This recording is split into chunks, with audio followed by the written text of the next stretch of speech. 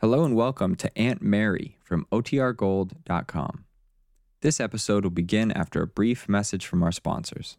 Another day is here, and you're ready for it. What to wear? Check. Breakfast, lunch, and dinner? Check. Planning for what's next and how to save for it? That's where Bank of America can help. For your financial to-dos, Bank of America has experts ready to help get you closer to your goals. Get started at one of our local financial centers or 24/7 in our mobile banking app. Find a location near you at bankofamerica.com/talktous. What would you like the power to do? Mobile banking requires downloading the app and is only available for select devices. Message and data rates may apply. Bank of America N.A., member FDIC.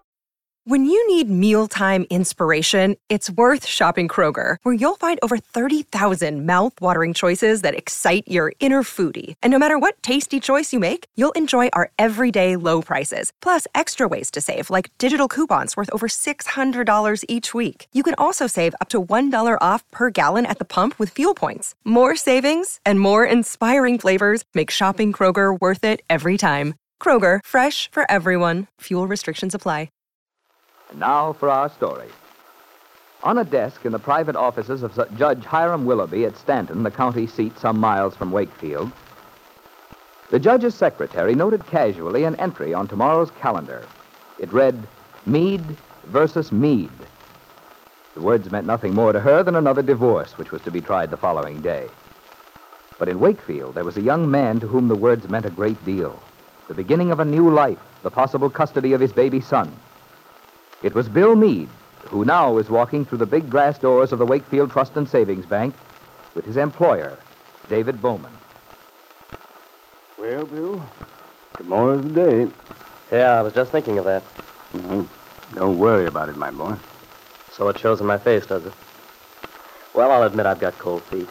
The more I go over it in my mind, the more it looks to me as if I haven't got a prayer. Oh, now, you can't be so sure.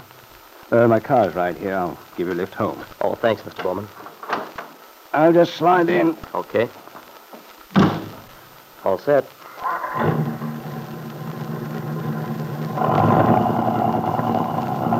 You know, Bill, this Judge Willoughby is a very good man. He's been up there in Stanton for years, has an excellent reputation. He'll be reasonable and fair. You can rest assured of that. Well, that's not what worries me, Mr. Bowman. The thing is, from what Angus McKillop tells me, well, there's only one way for these cases to go as a rule. Well, it's not a law exactly, but just common practice for a young baby like ours to be awarded to his mother. And yet I feel I've got to show up there and make my appeal. Even if it's only 1 chance in 100 that I'll win. Of course, Bill. One thing I meant to ask you, though. Suppose you did win. You know I hope you do. Have you made suitable arrangements for the care of the baby? Oh, yeah. I was very lucky, too. There's a woman visiting with the Jorgensens, a friend of theirs from South Bend. She's agreed to come in every morning and stay until I get home from work at night. That sounds fine, Bill. Yeah. I only wish I could hope that I'll need her. You're going to base your claim for the child on Kit's statement to you that she wished she never had him, that he's just a nuisance to her. Is that it? Yeah. You see, it's the only concrete statement I have to make. McKillop says all the other things I know about Ben Calvert, my feeling about how he'd influenced the kid and so on, well, they wouldn't amount to a hill of beans if I tried to bring them up in court. It's hard to prove statements like that, and unless you can prove them, it's no use. That's right. So I have to show up there tomorrow. It's my only chance. Anyway, it'll sure be a relief to have the whole thing settled, one way or another.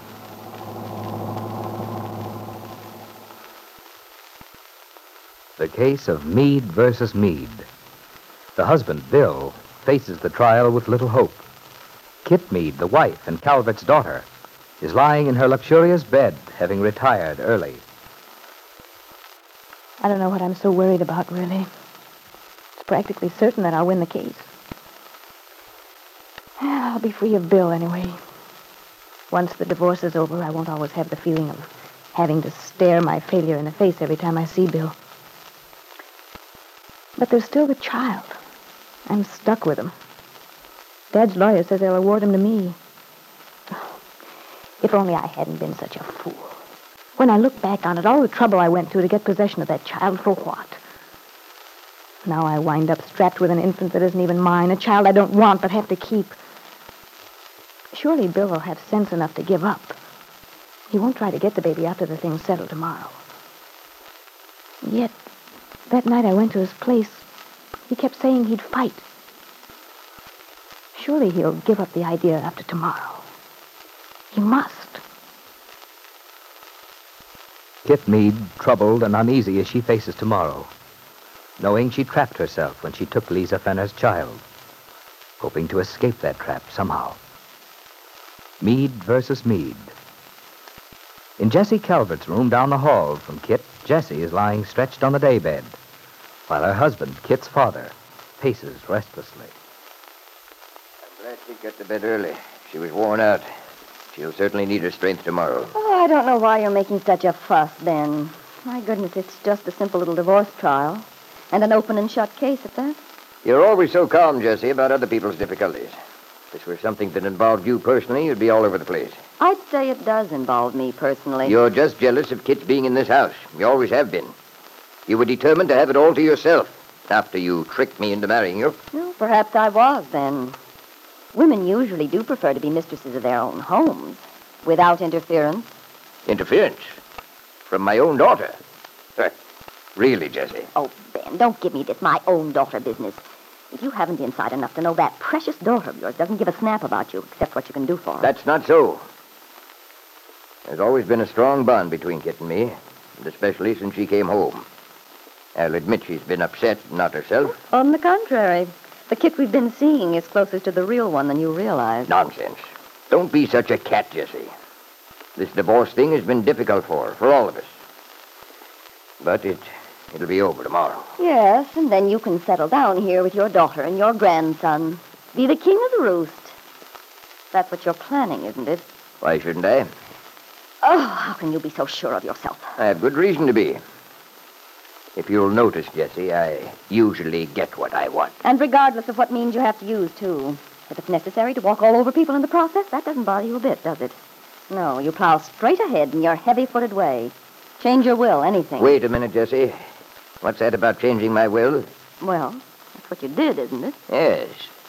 I changed my will. I don't see that it's any business of yours. Not my business.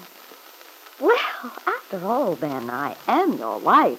Yes, you are, legally. What do you mean by that? I think you recall how our marriage came about. The threat you made to force me to marry you. I've given you no basis for complaint, have I? I support you, pay your bills. Yes, you have so far. If anything happened to me, you'd have enough to take care of yourself adequately. What more do you want? When I think of the years I spent working for you, Ben, living for you, thinking only of you. When I think of the treatment you gave me, especially toward the end, the way you tried to put me out of your life because of your daughter. You had to live your life a different way, you said, because sweet, innocent little Kit had come home from school. She had to be protected from the ugly facts of life. Look, Jessie, I don't see where all this is leading to. We've been over it 100 times. And now it's Kit again. Kit and her child. Kit who doesn't give a hang about you. I loved you once, Ben. Well, if you did, there doesn't seem to be much of it left now. Well, perhaps that's because I've learned how useless it is. How little it means to you. Now that you have a grandson, an heir, nothing else means anything to you. Why do you keep harping on that, on the baby? How can you be so hard, Jessie? Even after knowing you so long, it shocks me. To be jealous of an innocent little child. Oh, Ben. I know how much you'd like to see Kit leave, take the baby with her. But you'll never see that happen, Jessie. Well, you're forgetting something, Ben. It isn't absolutely certain that baby will be awarded to Kit. It's about as certain as anything can be. Farnsworth knows what he's doing. He said there wasn't a chance in 100 that Bill Meade would get custody of that child. Well, granted, he may think so. But there's still a chance. Judge Willoughby might take it into his head to give the child to Bill anyway. Don't be so sure of yourself, Ben. Remember, pride goeth before a fall. I have a good memory, Jessie. I remember some things you'd rather have me forget, too. Such as? The fact that you've opposed me in every single thing I've wanted to do. Fought with Kit. And now you're fighting against Kit's child. Well, it won't do you any good, Jessie. Kit's going to have that child. And my grandson is going to grow up here in this house with me. Although in her heart, Jessie acknowledged that Ben was right. The child would go to Kit. Still, she hadn't given up. She had an idea about California. Kit had been so mysterious about everything that happened while she was away. And Jessie was thinking of a letter she'd mailed the day before. A letter to a firm of private investigators in Los Angeles. Bill Meade didn't know it, but Jessie Calvert was doing her best to help him win custody of the child he believed to be his own. Custody which must be granted one way or another tomorrow in the case listed on Judge Willoughby's calendar as the case of Meade versus Meade.